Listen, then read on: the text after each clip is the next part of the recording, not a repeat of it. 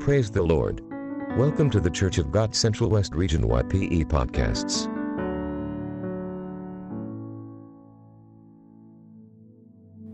Greetings to all in the matchless name of our Lord and Savior Jesus Christ.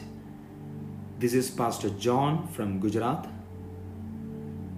I would like to thank and appreciate Central West Region YP Department, Director Pastor Benji Matthew, also all the YP team members for the hard work and effort for the expansion of the kingdom of God through their services to the Lord. Also, I want to thank dear man of God, Pastor Benson Mathai, the overseer of Central West Region. May God bless you and all the team members abundantly. Throughout this whole week, if God allows me, I'm going to share with you the topic Christian attitude, the attitude of a Christian. We might have heard that attitude is a mental or emotional entity that characterizes a person. Me and you many a times remember many people based on their attitude. You know, there are many people that we can never forget in life, not because they have done something good in our life or done something awkward. It's because of their attitude. So attitude defines the personality of a human. According to Winston Churchill, attitude is a small thing that makes a big difference. You know, there are 3 types of attitude as per the psychology. Number 1, positive attitude. Number 2, negative attitude. And number 3, neutral attitude. The positive attitude people will always establishes a positive mindset, thinking only about the good things. Let me make it more clear. When we consider them with respect to others, a positive attitude person will always look for good in another person. No matter what they are, how bad they are, they will seek the goodness in other people. Probably we all might have seen many people who are eager to see the negative side of others, and they speak about negatives about others. They gossip around saying bad things about others. But a person who has a positive attitude will never comment about others negatively, but they will try to find the positive, the good things that are in them. It's based upon a belief that God has never created anyone in the world without any goodness in them. Even let me be frank to you, God did not have created anyone without a single talent. We probably looking at a person and saying about him that he is not good enough in something. But you know, God has given every person a talent, and that has to be discovered, that has to be found out. So remember, a positive person will try to find the positive in others. Now, with respect to themselves, they have faced many hurdles in life, many problems in life. But when compared with others, they will never remain idle. They will never lose their hope. As the word of God in Psalms 18 verse 29 says, "For by you I can run upon a troop, and by my God I can leap over a wall." See, David says, "I will not be feared I will not be trembled when I see a troop. I will not be stuck when I see a wall in front of me, but I will go against it. I will run. I will leap power. This is what God wants from each and every one of us. Maybe the situations in the past, the things that happened in the past could have made you idle. But the word of God says in Romans chapter 8 verse 28, and we know that in all things God works for the good of those who love Him, who has been called according to His purpose. Now, these people might have done something wrong. Mistakes must have happened in their life. But these positive attitude people, they will not remain in the shackles of their mistakes. Rather, they take a vow not to repeat that again. I want to give you 3 words. Number 1, regret. Number 2, repent. Number 3, revoke. When mistakes happen in our life, have a regret. Feel shameful about the mistake, about the sin that has been committed. Now, when you regret, do not be idle. Rather, repent of your sin. Feel sorry for what you have done against God. That's what Joseph said. I would not do a sin that would be against my God. I would not sin against my God. When we sin, that's an action against God. So, regret. Now, repent. And the third word is revoke. Cancel all the second chances.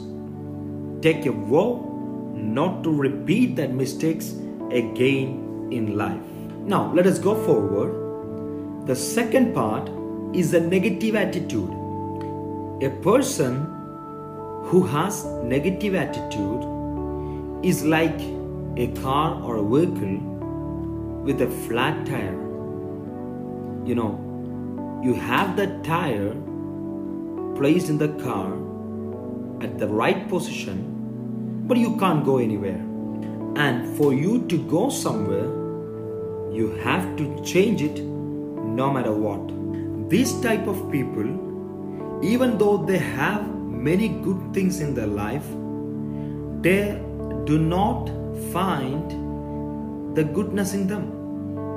They always think and compare their life with others. They regret about the lost chances, opportunities, and not only that, these people always find negatives, complaints about others. When they do so, 2 things happen. Anger in them arises. In certain times, there is actually no specific reason for being in anger. They shout, they fight against many, but they don't know if there is actually any reason. Without a specific reason, they do so because their mindset is set or confirmed with the negative. Let me tell you, as there is a proverb, anger is your biggest enemy, so control it. So as you are hearing this message, let us turn away. Let us be confirmed to the mindset of Christ, to the attitude of Christ for which we are being called. Now, the last but not the least, neutral attitude. This is very common that we find everywhere, commonly found. If we ask them, do you have any doubt about your future? They would say, I have no doubt.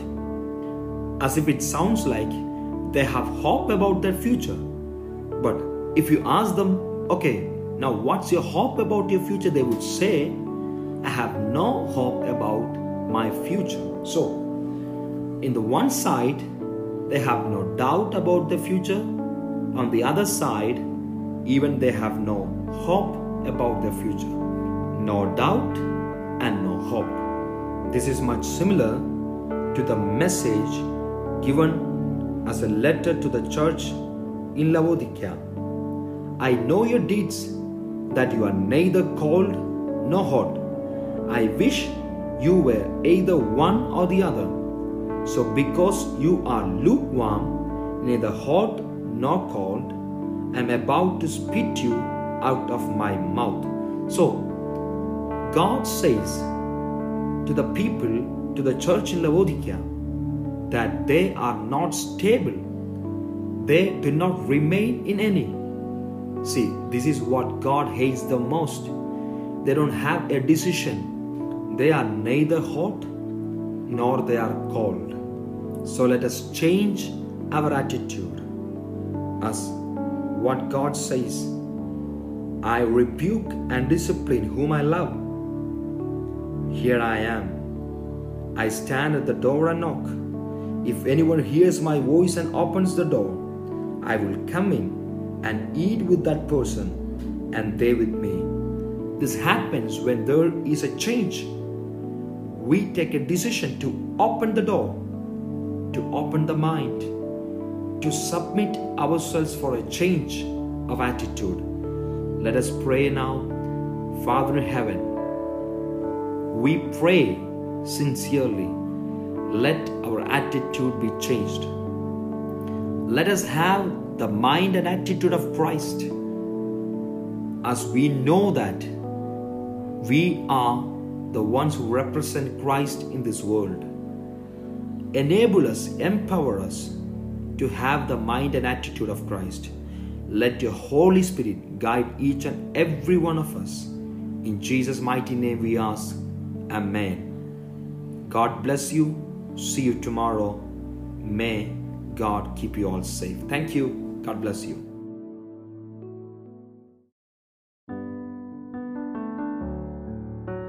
Praise the Lord. Welcome to the Church of God Central West Region YPE podcasts.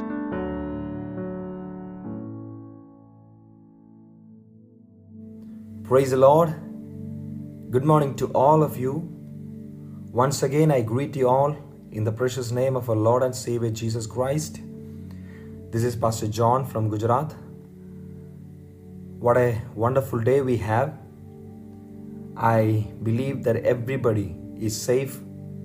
Wherever you are, may God protect you, take care of you. This is my sincere prayer. Yesterday we were thinking about the attitudes that a person should have. There are three kinds of attitude: positive, negative, and neutral attitude. Today we are going to discuss about an attitude called contentment. You know, as we have discussed yesterday, attitude is the virtue that defines us, that speak what we are. With our attitude, people get who we are and what we are. See, when you get up from your bed, what attitude do we have? That will decide the whole day, isn't it? If you begin your day with prayer and thanksgiving, your whole day will be beautiful. Many a times we experience that. But if we begin our day with fight, like if we are not happy in the morning while we get up, if we have some sort of some sort of discontentment in our heart, that whole day we won't be happy. That whole day will be in vain. We won't do anything like fruitful. So today we are going to discuss about the attitude contentment.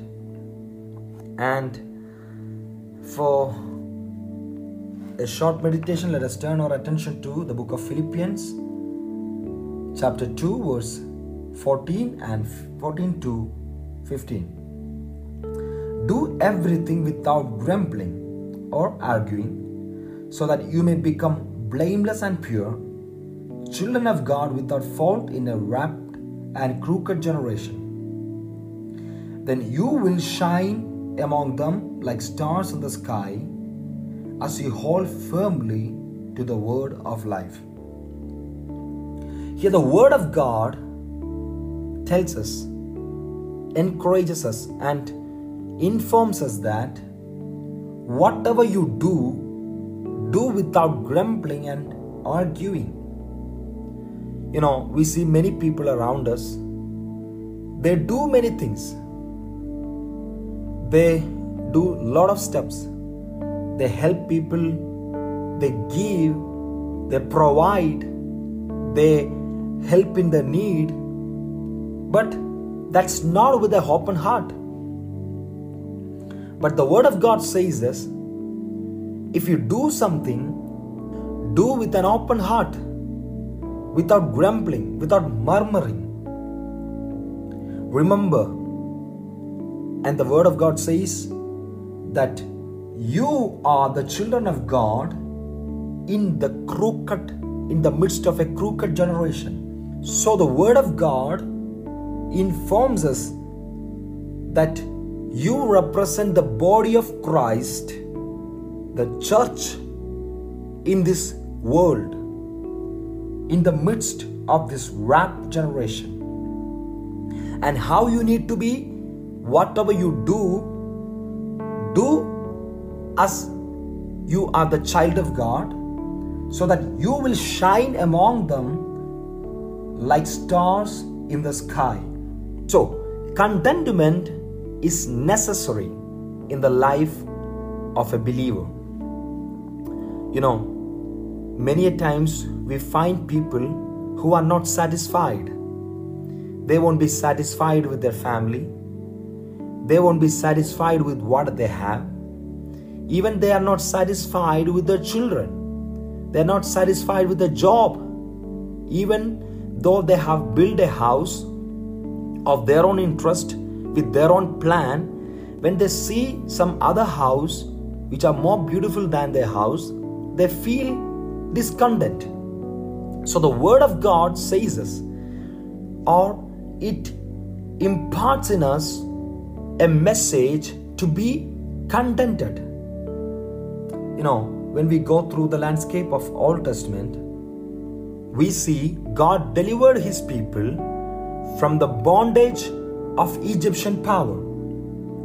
And God assured them that I'm going to lead you. I will take care of you. I will protect you. And I will lead you to a land flowing with milk and honey. And I will bless you. I will provide you. God assured them. And God's presence was with them as a cloud in the day and as a pillar of fire at night. See, when we hear all these things, we would think that what a privileged people these people are. They might have thanked God in their evening prayer. But you know what happened? Instead of thanking God, instead of praising Him, giving Him all the glory and honor, they were complaining. They were murmuring. They gripped about what they have left behind in Egypt. See, when we go through the Word of God, it is always a thing to be remembered in our mind is that it was unbearable for God to speak that His plan is foolish. See, God is wise. God is omniscient. He knows everything, and it is not acceptable to God when we respond as that God's plan was foolish. See, they began to say that they were having a luxurious life in Egypt. When we go through the book of Numbers chapter 11 verse 5 and 6, the verse says like this: we remember the fish we ate in Egypt at no cost, also the cucumbers melons, leeks, onions, and garlic. But now we have lost our appetite. We never see anything but this manna. See, the people of God, whom God has loved, whom God have protected, provided. Now these people say that God just providing them with manna. They don't have anything else. They don't have variety of food as they were having in Egypt. In Egypt, they were having all kinds of food. They were having cucumbers, they were having melons, leeks, onions, garlics, everything they had. But they now lack everything. They are now in scarcity. That's what they say to God. As if God has done a great mistake. But these people have forgotten why God decided to deliver them. When we read the book of Exodus chapter 3, verse 7 and 8, there the Lord said to Moses, I have indeed seen the misery of my people in Egypt.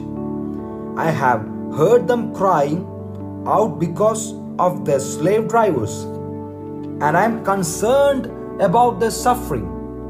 So I have come down to rescue them from the hand of the Egyptians and to bring them up out of that land into a good and spacious land, a land flowing with milk and honey.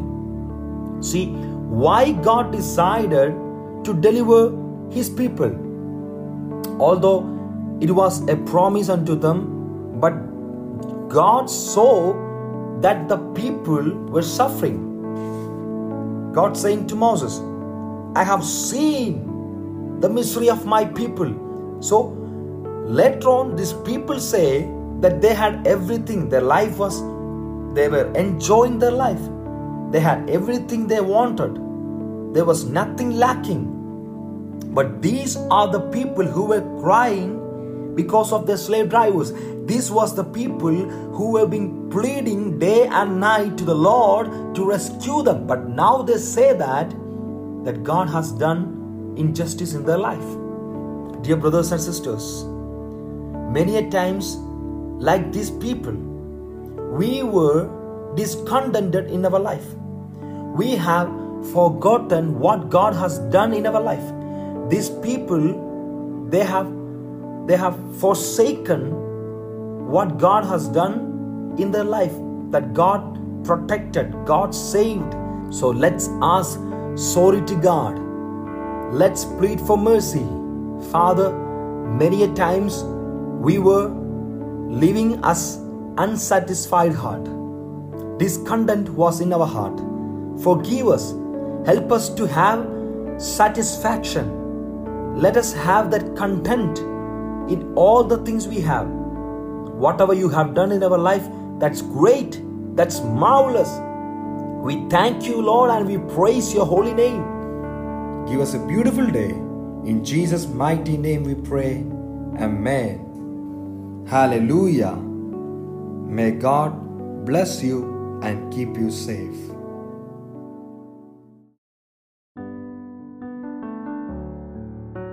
Praise the Lord.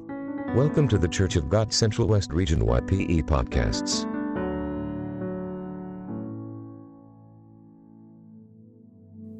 Glory be to God. What a wonderful morning we have. I greet each and every one of you in the precious name of our Lord and Savior. Yesterday we were meditating on the attitude of a Christian having the heart of contentment.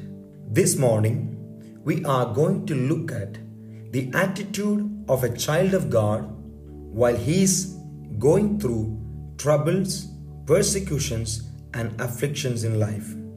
So let's turn our attention to the scripture portion, Acts chapter 16 verse 25 and 26. The verse says, about midnight, Paul and Silas were praying and singing hymns to God, and the other prisoners were listening to them. Suddenly, there was such a violent earthquake that the foundations of the prison were shaken. At once, all the prison doors flew open, and everyone's chain came loose. All of us know what is the context of these verses. Apostle Paul and Silas, they are now in the city of Philippi. And as they were moving on for prayer, there was a lady, a woman, she was having a spirit of divination in her. So she started screaming out, "These are the servants of the Most High God who proclaim the word of salvation." And this continued each and every day. When Paul recognized the spirit in her is not the spirit of God but the spirit of evil, he rebuked the spirit inside her, and at the same moment she was free. Her masters, when knowing that the way of earning is lost, they falsely accused them and taken them into prison. Now, they were locked up in the inner prison and fastened their feet in the stocks. But at midnight, they started praying, singing, and worshiping God. Isn't it that amazing? See, when all the people, they are sleeping, when everybody is supposed to sleep, even though they have pain in the body, they have been suffered, they neglected all the pain and they started praising and worshiping God at midnight. When we go through the word of God, Psalms 119:62, "At midnight I rise to give you thanks for your righteous laws." Now again in Psalms 42 verse 8, "By day the Lord directs his love, at night his song is with me, a prayer to the God of my life." See, enjoying or experiencing God's love at the day, the child of God, the man of God, or we are supposed to give him praise and glory and honor at night for all the things that God has given us and did for us on the daytime.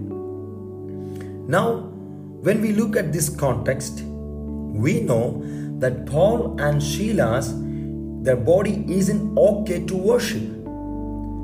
As verse 23 and 24 says that they had been severely flogged.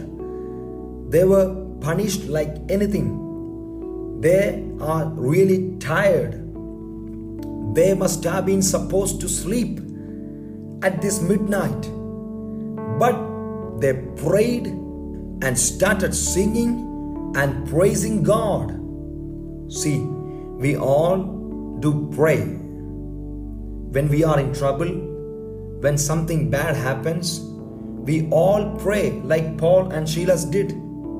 "Lord, help us. Do a miracle. Redeem us. Take away my pain. Why am I in trouble? Lord, all this suffer I take is because of your name. So redeem me, Lord. Change the mind of the authorities." In this manner, we would all pray. But what inspired me was that they were not just praying. They prayed for some time, but that session was not over by prayer alone. After prayer, they started to sing. They started singing, and that singing was eventually converted to praising, worship. Glory be to God. In the midst of all this pain, suffering, insult, all the unusual things they have faced in life, now instead of being reluctant to worship, instead of ignoring God, instead of murmuring, instead of asking God the reason why they were being flogged, they started to worship. My dear brothers and sisters, let me encourage you this morning. Let our time in the presence of God not just be a session of prayer alone, but let it be a time of singing, praising, worshiping. And I promise you, you will see a supernatural miracle of God in your life. Many times what was noticed was that our way of personal worship has been changed. We just keep on listening. We just keep on viewing rather than worshiping God in spirit. In the pre-corona time, we used to clap our hands, speak in other tongues. But during this pandemic situation, while we are worshiping God through the Zoom facilities or Facebook Live, we just keep on viewing. We just keep on listening. But my dear brothers and sisters, let us worship God. Let us dance in the presence of God. Let us clap our hands. Let us give glory and honor in all the way it is possible for us. And when they did, when such a praise and worship was happened inside their quarantine, in their lockdown, in a prison, what happened? Suddenly there was a great earthquake. Hallelujah. Why an earthquake? I would say like this, because that was the need there. That was the need. God will do a miracle as it is needed. If you need a healing, God will do a healing. If like these people now, they are in a prison. Now what was needed? An earthquake that will shake the foundations of the prison. An earthquake that will break the bondages, that will destroy the chains. I believe this morning, as we are praising God, as we are worshiping God, a supernatural miracle of God is going to happen in our life. Amen. Hallelujah. See, I was thinking like this. If they were reluctant to worship, if they thought, why did God has allowed such a situation to come in our life? And if they ignored to worship God, when would they have been released? I put a question to all of you. When would these two people will be released from their prison? Of course they will be released, because God's purpose about them isn't over. They will be released. God will rescue them out of the prison. But let me remind you, let me encourage you, they would have been released. Their deliverance would have been happened someday in the future. But when they started worshiping God, the deliverance happened at the same moment. I would say suddenly, not after the prayer was over, not after the worship session was over, but at the same time when they were in pain, they started worshiping God. Suddenly, in the same moment, in a matter of seconds, the chains were loosened. The foundation of the inner prison, the whole prison was shaken. Let us decide, let us have an attitude to worship God in the midst of our trouble. Let us have an attitude of praising God in the midst of all the trials we face. Let us decide, let us come closer to God. Let us praise Him. Let us glorify our God and Master at the time we face a failure in life. Let this be an attitude in our life. See, I believe like this. Why did God did such a miracle at this moment? You know why? I believe it like this. It was to attest the power of worship to all. So brothers and sisters, as you worship now at this moment, when you face a problem in your job, when your job is at stake, are you ready to worship? I believe suddenly God is going to do a miracle. Amen. Sisters, amen. If you are facing a trouble in your health, if you are going through some sick problem, are you ready to give glory and worship God right now? I believe suddenly God's hand is going to be manifested in your life. Amen. Brother, amen. Do you face any problem as debt in your life? Money problem, business trouble in your life right now, in the name of Jesus. Amen. As you praise God, as you worship God, as you consider God greater and powerful than your trouble, than your problems. I believe the manifestation of the power of worship, the manifestation of the power of God is going to be revealed right now in the name of Jesus. Hallelujah. Verse 23 to 40, I found somewhere it was titled as prison ministry. I was praising God while I was, reading that title. Amen. You know why Paul was arrested? So that he will not preach the gospel again. But the inner room of prison was converted, or the time of being in prison was changed to a prison ministry. Let me declare in the name of Jesus, the time you feel that you are lost, this time you feel that there is no hope, that these days, these years are a waste in my life, I declare in the name of Jesus, if you have an attitude of praising God, worshiping God in the midst of your trouble, I declare in the name of Jesus, your quarantine days will be a time of quarantine ministry. Yes, you may be in lockdown, you may be inside a closed room, but receive it that this period of time is going to be a special one, that you are going to do a special ministry than that you did in the past days. Would you submit your life in the hands of God? Would you pray? Father, I believe that the attitude of prayer, the attitude of worshiping God, the attitude of praising God in the midst of troubles can do great miracles.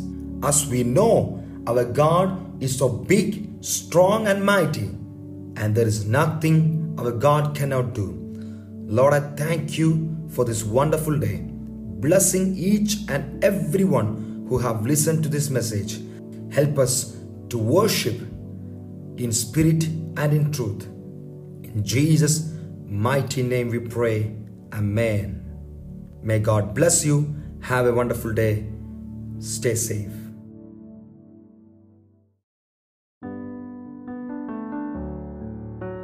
Praise the Lord. Welcome to the Church of God Central West Region YPE podcasts.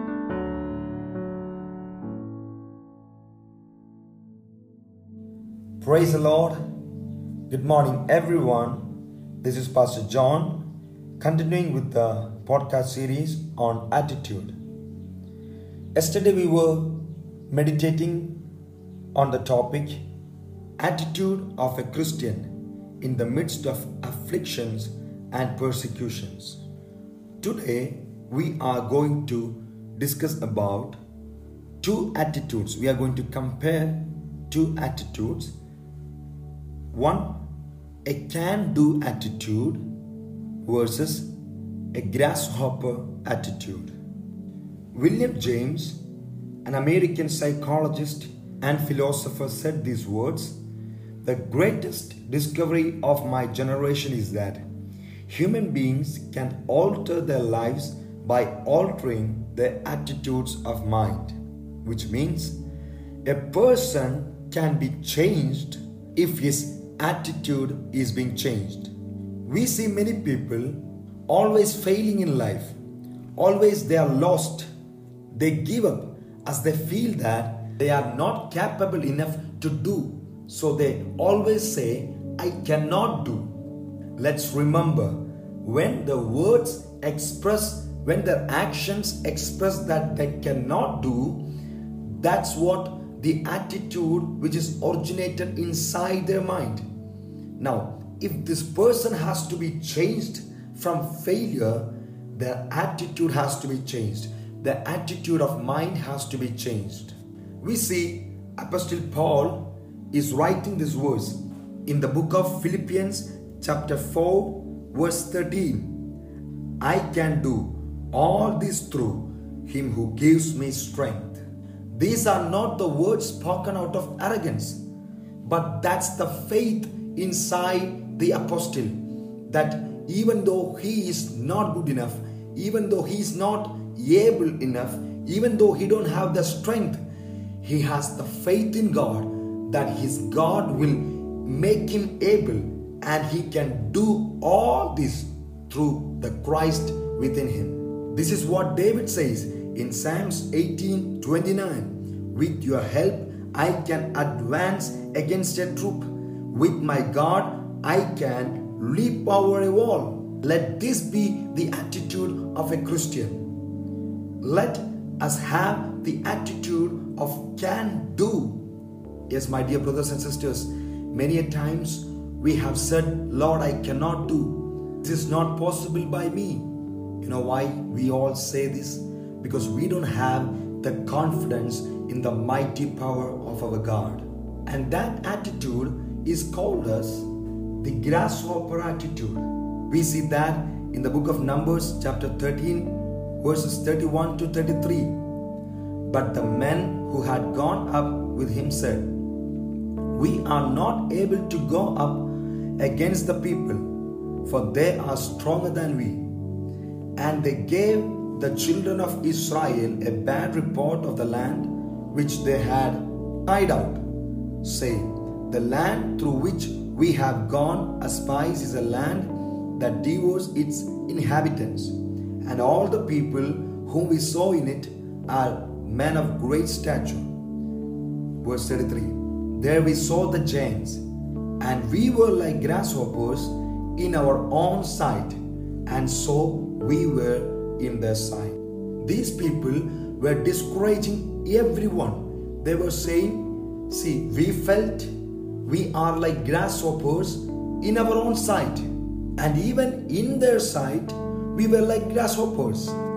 Even after knowing that there is a promise of God, even after God's promise is over them that God will lead them to the land where milk and honey is flowing, still they have confusion. Still they don't have faith in God. They are afraid of the giants they have seen there. Dear men and women of God, many a times God has said that He will lead us into freedom. God has given us the promise that He will bless us. He will provide us. He will take us to the land that He has promised us. He will help us to grow. But still we don't have faith. We are confused. We start speaking negative out of our mouth. Not only we speak, but we bring others into discouragement. And all these we do because we don't have faith in God. We don't have faith in the power and His mighty authority. See why Paul says, I can do all things. It's not because that he is able enough, not because his strength is so great. It's not because his physical figure is good enough, but because he believed that his God is mighty. He believed that his God is robed in majesty and armed with strength. When we look at the book of 1 Samuel chapter 17 verse 4 onwards, we see a man, a giant man. His name is Goliath. Goliath, along with the troop of Philistines, they are shouting against, speaking against the Lord God and His people. At this moment, the King Saul and all the army kept silent. They were speaking within themselves against those army, but they couldn't make a move. They were having the grasshopper attitude. They considered themselves as inferior. But when David heard Goliath shouting against the God of Israel and the people of God, he could not keep silent. He decided to fight against Goliath. Actually, when we compare Goliath and David, we can not imagine, we can't graph them both together. As about Goliath, it is said like this: his height was 6 cubits and a span. He had a brazen helmet on his head and wore a coat of scale armor of bronze weighing 5,000 shekels. On his legs he wore bronze greaves, and a bronze javelin was slung on his back. His spear shaft was like a weaver rod, and its iron point weighed 600 shekels. Oh, he's really a giant man. But about David, even Saul says, "You are not able to go out against this Philistine and fight him. You are only a young man, and he has been a warrior from his youth." Even when Goliath found that David was coming near to him to fight, he looked at the boy, he despised him, and he said to David, "Am I a dog that you come at me with sticks?" But David says, "I come against you in the name of the Lord Almighty, the God of the armies of Israel, whom you have defied." See, that means David says, yes, what all things you said, what all things all the Israelites and Philistines are thinking about is true. I am not that strong enough to fight against you. But this is not on the basis of my strength that I come against you. I come against you and I'm going to fight you by the power of God Almighty. Because I believe in the strength of God. I come up against you in the name, in the banner of my God. My dear brothers and sisters in Christ, all those who hear me right now, let me declare this word to you this morning. If you are facing a trouble in your life, if you are going through certain circumstances that you feel that you cannot face that, as you are inferior, that you are not capable enough, that you are not experienced in your life to have a fight against it, but declare to it right now in the name of Jesus that you are not coming against it by the banner of your family, by the banner of yourself, by the banner of an organization, but you are going to fight against it by the power, by the banner of Almighty God. Amen. No one in the Bible, no places we see that the people of God had victory by their power. They were victorious because they had the strong faith in the might and power of their Lord God. Moses was inferior to the king of Egypt, the Pharaoh. He did not go by his might, but he stood there, the banner of Almighty God of Israel. So hear this message, let the faith in God increase in your life. Let's say a word of prayer. Lord, we ask you today that you help us improve our attitude to be more reflective of biblical values. We want to have an attitude of faith, boldness, and passion, and love for others. Change us, O Lord. Change our attitude. As we know, as our attitude is changed, our whole being is changed. Thank you for hearing our prayer. In Jesus' name we ask. Amen. Thank you. God bless you. Have a wonderful day. Amen.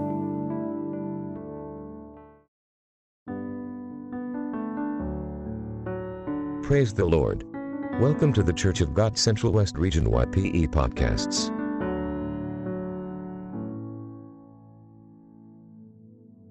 Good morning, everyone. Welcome to the 5th day of our meditation on attitude. Now we are about to see the attitude of a church while being in the world. Let's move on to the book of Revelation chapter 2 verse 9. There the word of God says, "I know your afflictions and your poverty, yet you are rich." This is the message of the Lord given to the church in Smyrna. So the Lord God says, you were actually in poverty, yet you are rich. Now as we go through the message of God to Laodicea, God says, you feel that or you think that you are rich, but actually you are poor. See the comparison between the thinking of man, the thinking of world, and the thinking of God. God's perspective and man's perspective is entirely different. The world think the church in Laodicea is rich, but God says they are poor. The world thinks the church in Smyrna is poor, but God says they are rich. Many a times we feel about ourselves the same. We think we are blessed, we think we are talented, we think we are rich, but God says you are not. When God says something, He won't be pampering, He won't be hiding the facts. He would openly say the place we have fallen. Amen. When we look at the portion regarding David and Nathan openly speak to David, pointing to him. He said, you are that man. You are the man who committed that sin. You are the man who has to be punished. So he was a representative of God, and God through Nathan openly saying that you are that person. You think that you are good enough, but God says you are not. You are a sinner. So dear brothers and sisters, let us know what God feels about us. Let us know the heart of God about us, and let us align ourselves to the will of God. Amen. Now, as we study about Laodicea, we find that city Laodicea was a rich city. So the church became rich. Similarly, the city of Smyrna was a rich city, but the church in Smyrna, as the word says, is in poverty, is poor. But how did that happen? See, both the churches are situated in the city, in the rich city, but one church is rich, but the other church is poor. You know why? Because there was a difference in upholding the values. Let me tell you, church, let me tell you, all the youth, we are in the midst of sinners. We are in the sinful world, but God wants us to be different. Amen. We see around broken marriages, but a Christian family must uphold the values that are set by the Word of God. And churches, we are in the midst of the world, just like a boat in a sea. Even though the boat is in the sea, the boat is in the ocean, the water of the sea should not enter into the boat. As the Word of God says, we live in the world, but we are not of this world. And when we have a separation, the Word of God says that you are rich. Yes, I believe that God is pointing to each and every one of us and saying, you are rich. You might be thinking you are poor. You don't have the talent. You might feel that you are not capable enough. But God says, I find you, or I recognize you as valuable, precious, richer. Amen. That's what we want to hear from God. Let the world say anything. Let the world expel you. Let the world disqualify you. But if God is qualifying you, if God considers you as great, precious, that's more than enough for us in this world. Let's go deeper to what actually is the difference we find here between the churches. The church in Laodicea, they adjusted with the world. But the church in Smyrna, they were not ready to compromise, to adjust their values with the world. That's what the Word of God says in chapter 3, verse 15 and 16. I know your deeds, that you are neither cold nor hot. I wish you were either one or the other.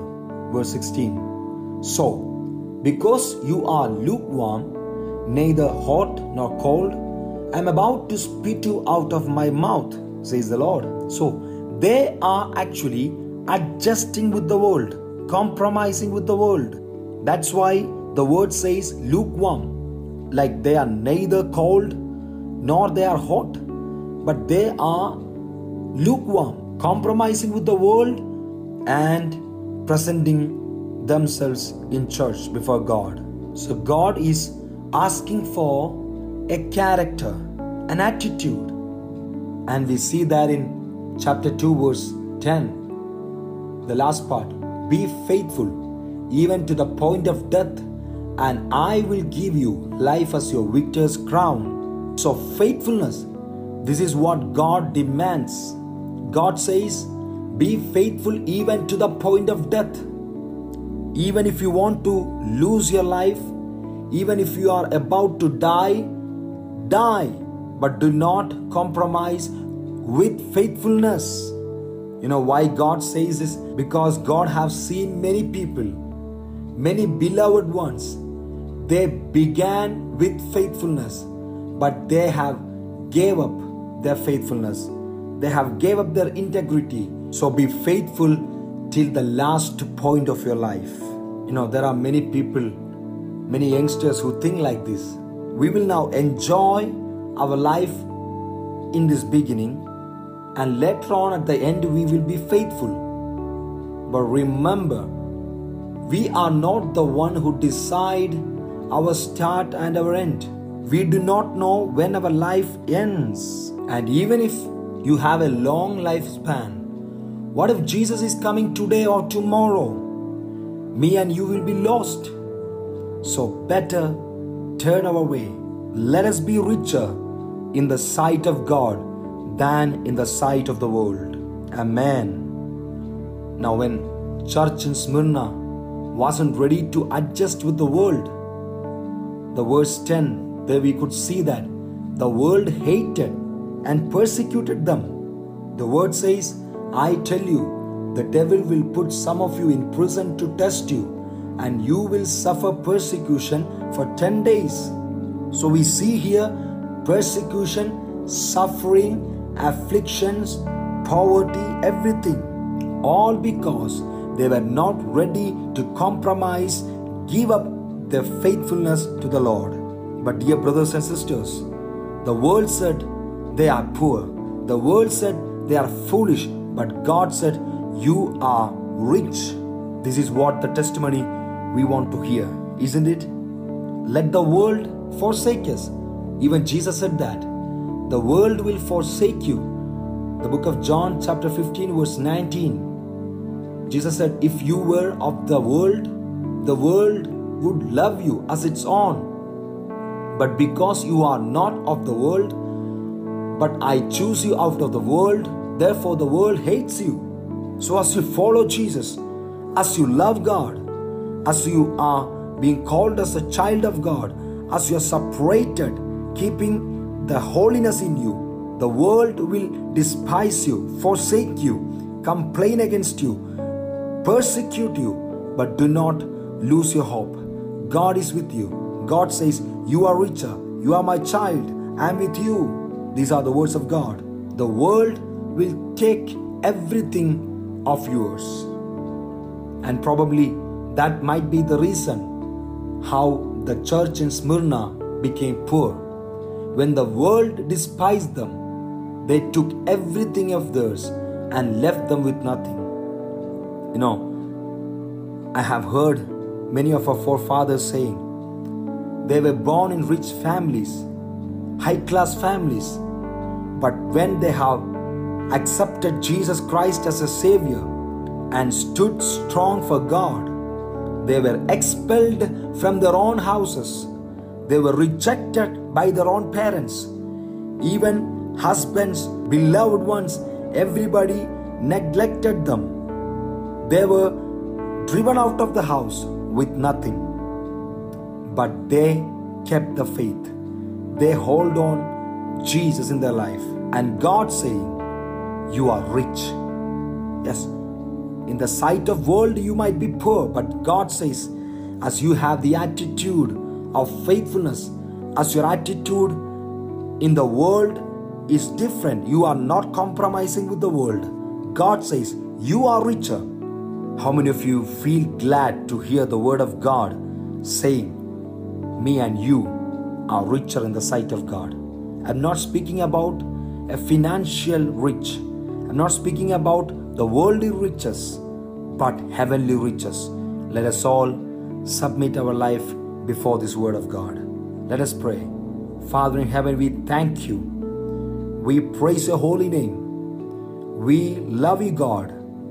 We are so privileged to be called, to be known and seen in your sight as richer. Though the world call us foolish, poor, but in the sight of God, we know we are precious. Thank you, Lord. Thank you for this privilege. Thank you for this position. We give you all glory and honor. In Jesus' name we pray. Amen. Thank you. God bless you. Have a wonderful day. Amen.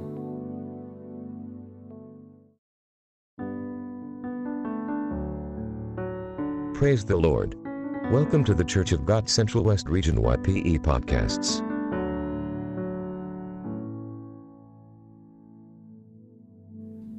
Praise the Lord. Once again, I humble myself before the throne of God. As we are proceeding to the 6th day of our podcast on attitude, I believe God's abundant blessings will be upon us to live in the way God wants us to live. For today's devotion, let's focus on the scripture portion to the first epistle to the Corinthians, chapter 2, verse 2. For I have determined to know nothing among you except Jesus Christ and Him crucified. Here we could see a very different approach of Paul's ministry. I want to stand among you. I want to preach in the midst of you, except about Jesus Christ and Him crucified. We know who Apostle Paul is. He had every way to be boastful, but he believed those things cannot make any change or bring any change in any person except the cross of Jesus. A man of God, Dr. W.A. Criswell, pointed out that if people want to know about sports or any latest news, they can read the paper or turn on the television. But if you want to know about how to be right with God, and if you want your sins to be forgiven, go heaven, then you need Paul's message, Jesus Christ and Him crucified. So my brothers and sisters in Christ, what all things we preach that cannot bring a change in any person, but let us decide to have an attitude that Paul had, to preach nothing else but the cross of Jesus Christ, for he believed that there is power in the cross of Jesus. That's what we see in the book of Corinthians, that Paul says, for those who believe, the word of cross, the message of cross is power. Many a times we are, or many people are in darkness, and they are cursing darkness without accepting the light, without bringing light in their life. They are just keep on cursing the darkness. There is a Chinese proverb that says like this: it is better to light a candle than to curse the darkness. Yes, my dear brothers and sisters, Jesus Christ is the only solution. His cross, the message of cross, is the only way for salvation and a way for heaven, the light of the world. And this is what Paul says in the book of Galatians chapter 6 verse 14. May I never boast except in the cross of our Lord Jesus Christ. Now it has become like a matter of pride in the life of Paul. He is boastful in nothing else in the world, only on the cross of Jesus. As we study about Paul, we know that there were many things that Paul could be proud of. He could be boastful, but he neglected everything. In the book of Philippians, he says that I consider everything a loss because of the surpassing worth of knowing Christ Jesus my Lord.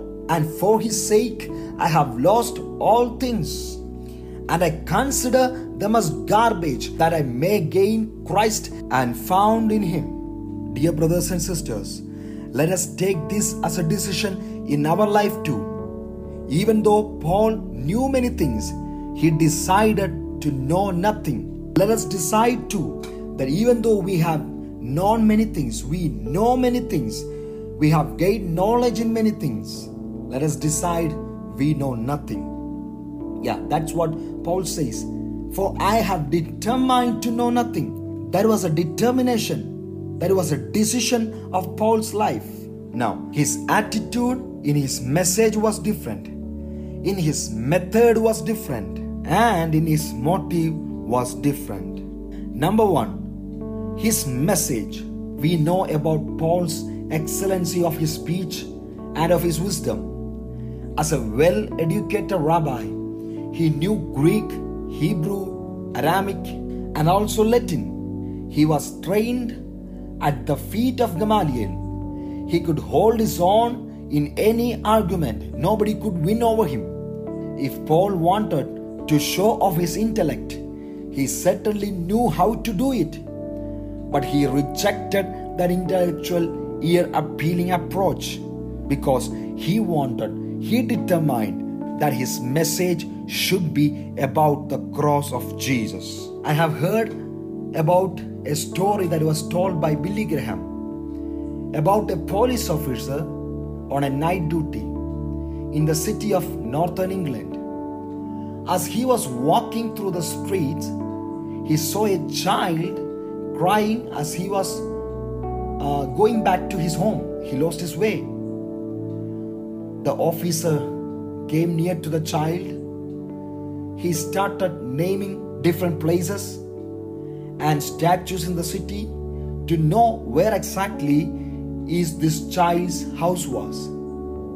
At last, the police officer asked about a church with a huge cross placed on top. Suddenly, the boy got brightened up. He said to take me near to that cross. And if you take me near to that cross, I can find my way back to my home. After telling this story, Billy Graham concluded that this is the mission of the church, to bring people near to the cross. And if the people, if the world, if the nations are brought near to the cross, they will find their way back to heaven, to God, and to salvation. Let us see about Paul's attitude in the method he used while preaching.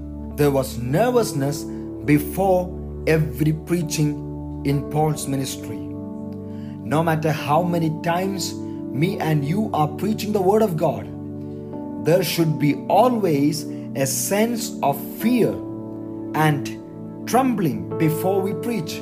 And you know why that nervousness is necessary for a minister before he ministers?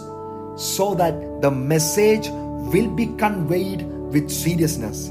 Yes, we are conveying a message of seriousness, as the message is about Christ and Him crucified. When we have this nervousness or that fear in our life, we will receive the unction of the Holy Spirit that will take our feeble human words and fill them with supernatural power. When that happens, lives will be radically changed.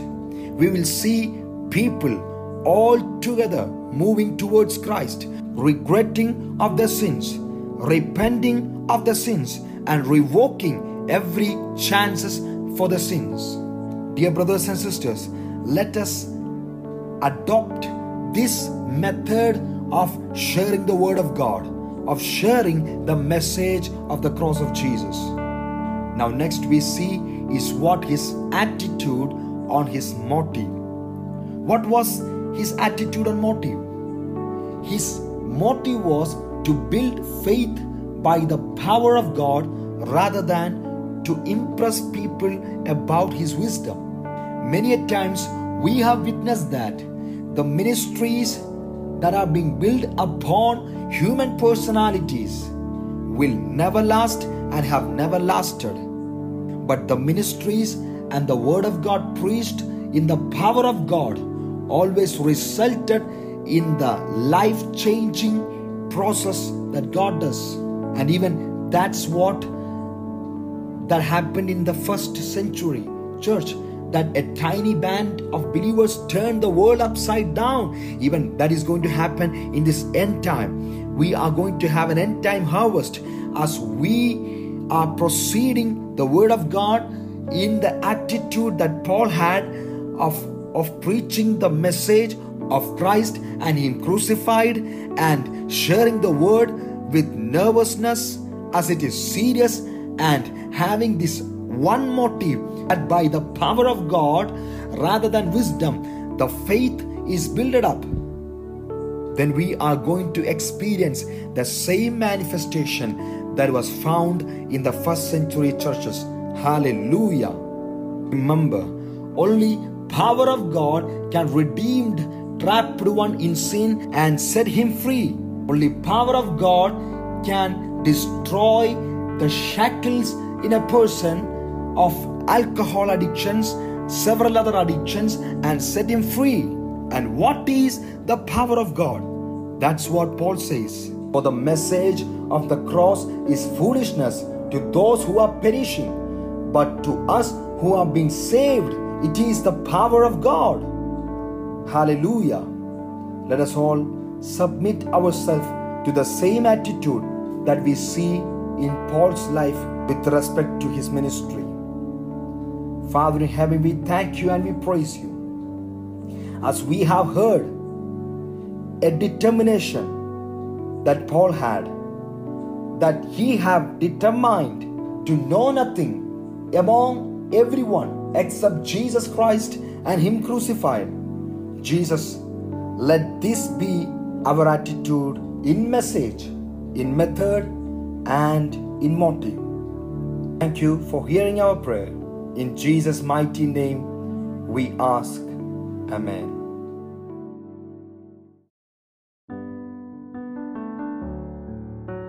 Praise the Lord. Welcome to the Church of God Central West Region YPE podcasts.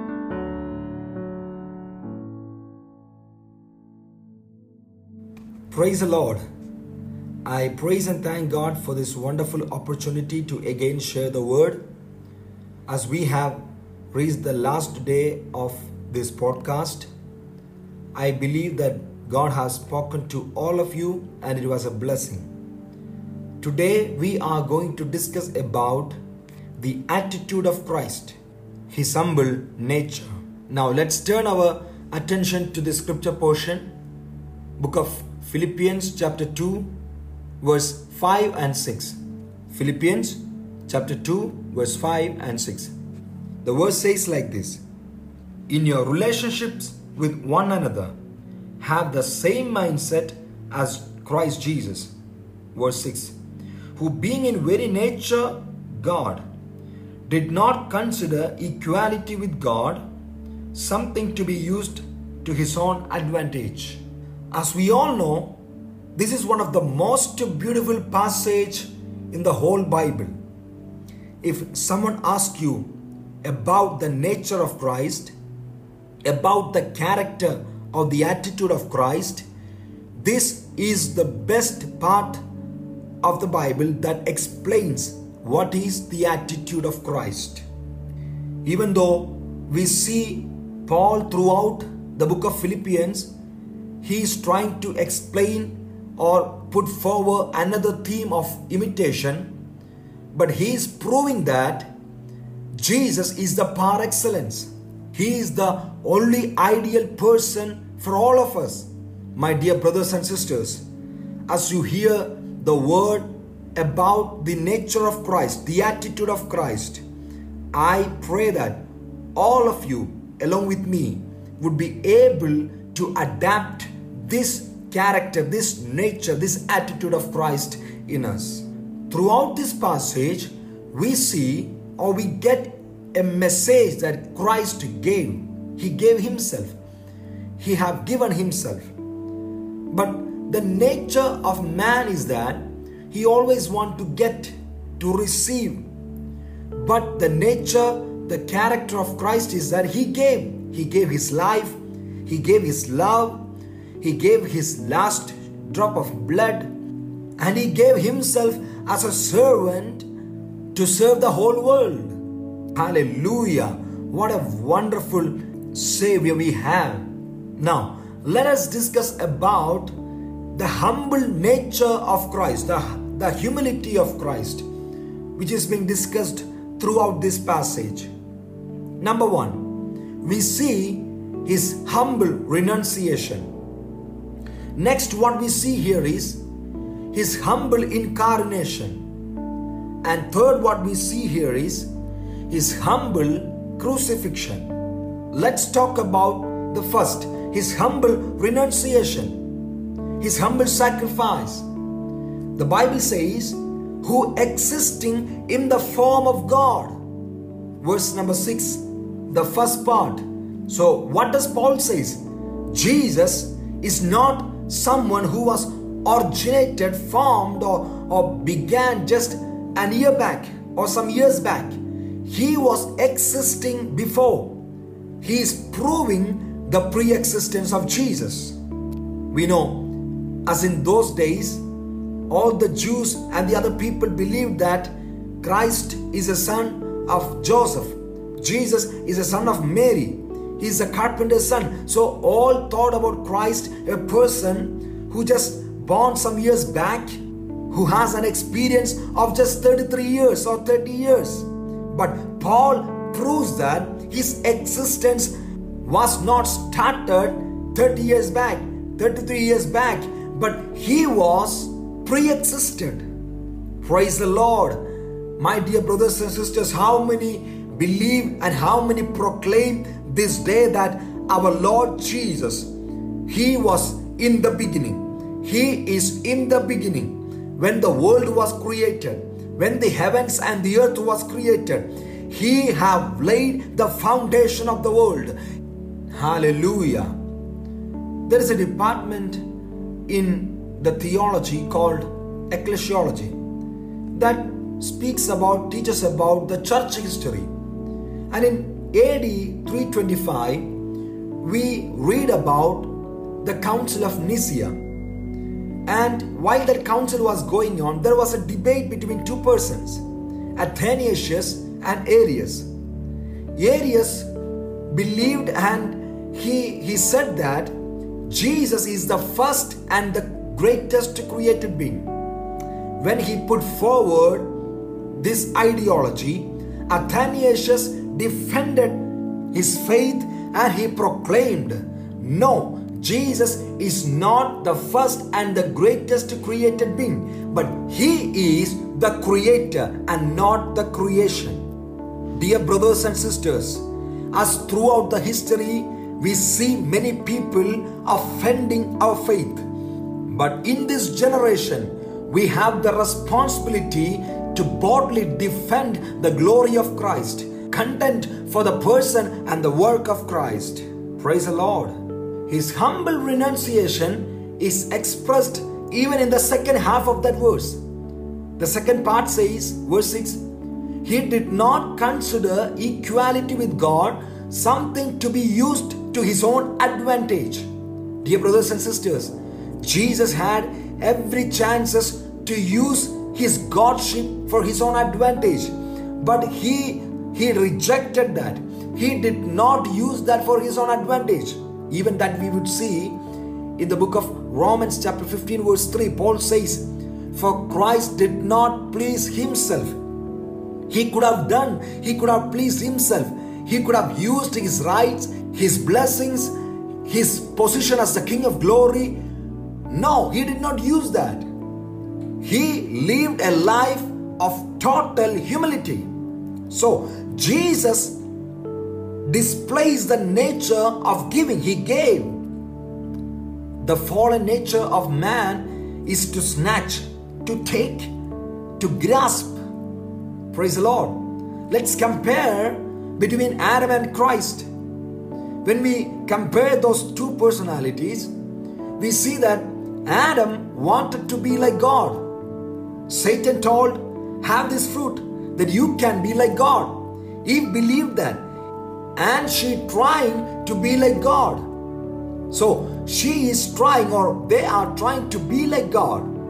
But we see Christ.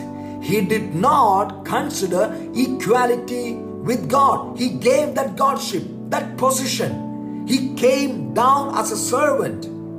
Hallelujah. Now, Adam wanted to exalt himself, isn't it? He wanted to exalt his position. But what we see in Christ, he was in the exalted position, receiving all the glory, honor, praises and worship. But we see Jesus, he humbled himself. Praise the Lord. He humbled himself. Amen. Now, we also see that Adam was discontent at being God's servant. He was not happy to be at service to God. But Jesus, he was in the form of God. He took the form of a servant. He was ready to serve. He came down to serve, not to be served. And he washed the feet of his disciples. Oh, shall we all give glory and honor to Jesus? For his renunciation was totally humble. Now, when speaking about his humble incarnation, verse number 7, part A says like this: instead, he emptied himself. He denied to hold on to his divine rights and privileges, took the form of a slave. Part B of 7th verse. We all know that in those times, a slave was deprived of most basic rights. But Jesus, he gave up his sovereign rights and he became a slave. The sovereign creator took the form of a creation. Imagine if the disciples were asked to wash the feet of others, what would have they said? I believe they would have totally rejected. They would have totally denied. They would have said, I belong to that family, I belong to that caste, and my status is higher in my society. They would have denied totally. But Jesus, here we see, taking the form of a slave, the service of a slave. Let me repeat it once again. His renunciation was humble and his incarnation was humble. And the word of God says, he taking the likeness of men. Brothers and sisters, not a creation taking another creation shape, but the creator himself took the form of a creation. Praise the Lord. Now we see Christ's humble crucifixion. He humbled himself by becoming obedient to the point of death. We all know Christ had all the chances to escape the cross. When Peter took the sword, what did Christ said? Peter, Simon Peter, put your sword back. If I have asked my Father, he would have sent angels, and this plan or this crucifixion would have been aborted. But here I am obedient to the point of death, taking the cross to save the whole mankind from the clutches of sin, curse and evil. Dear brothers and sisters, let us acknowledge the great physical agony of the cross, the abandonment, the shame, the wrath of God which was unto the sinners that Christ took and suffered. Let us praise Jesus. Let us praise God for this humble crucifixion, for this agony that he has suffered for us. Prophet Isaiah says, no form or majesty that we should look at him, and no beauty that we should desire him. He went to the cross, taking our place, and the Lord laid on him the iniquity of all of us. Shall we all close our eyes? Father in heaven, we thank you and we praise your holy name. Jesus, you have taken our iniquities, our transgressions, our curse, our sins, the wrath of God upon us, the punishment of God upon us. You have taken, you took, and you have given us your life. We thank you. Lord, help us to have that attitude of Christ in us, to live the way Christ have lived in this world. You have given us the par excellence. When we see many ideal persons, ideal people around us, but we believe, Jesus, you are the par excellence. There is no one like Jesus. We admire. We bow down before your feet. Thank you. Thank you for redeeming us, delivering us from the clutches of sins. We give you all glory and honor. Father, we thank you. In Jesus' mighty name we pray. Amen. Thank you. God bless all of you. It was wonderful sharing the word of God in this week. I express my sincere gratitude to the Central West Region, Overseer, YP Department, YP President. May God bless you, prosper you, empower you, and take care of you in this pandemic situation. Thank you. God bless you.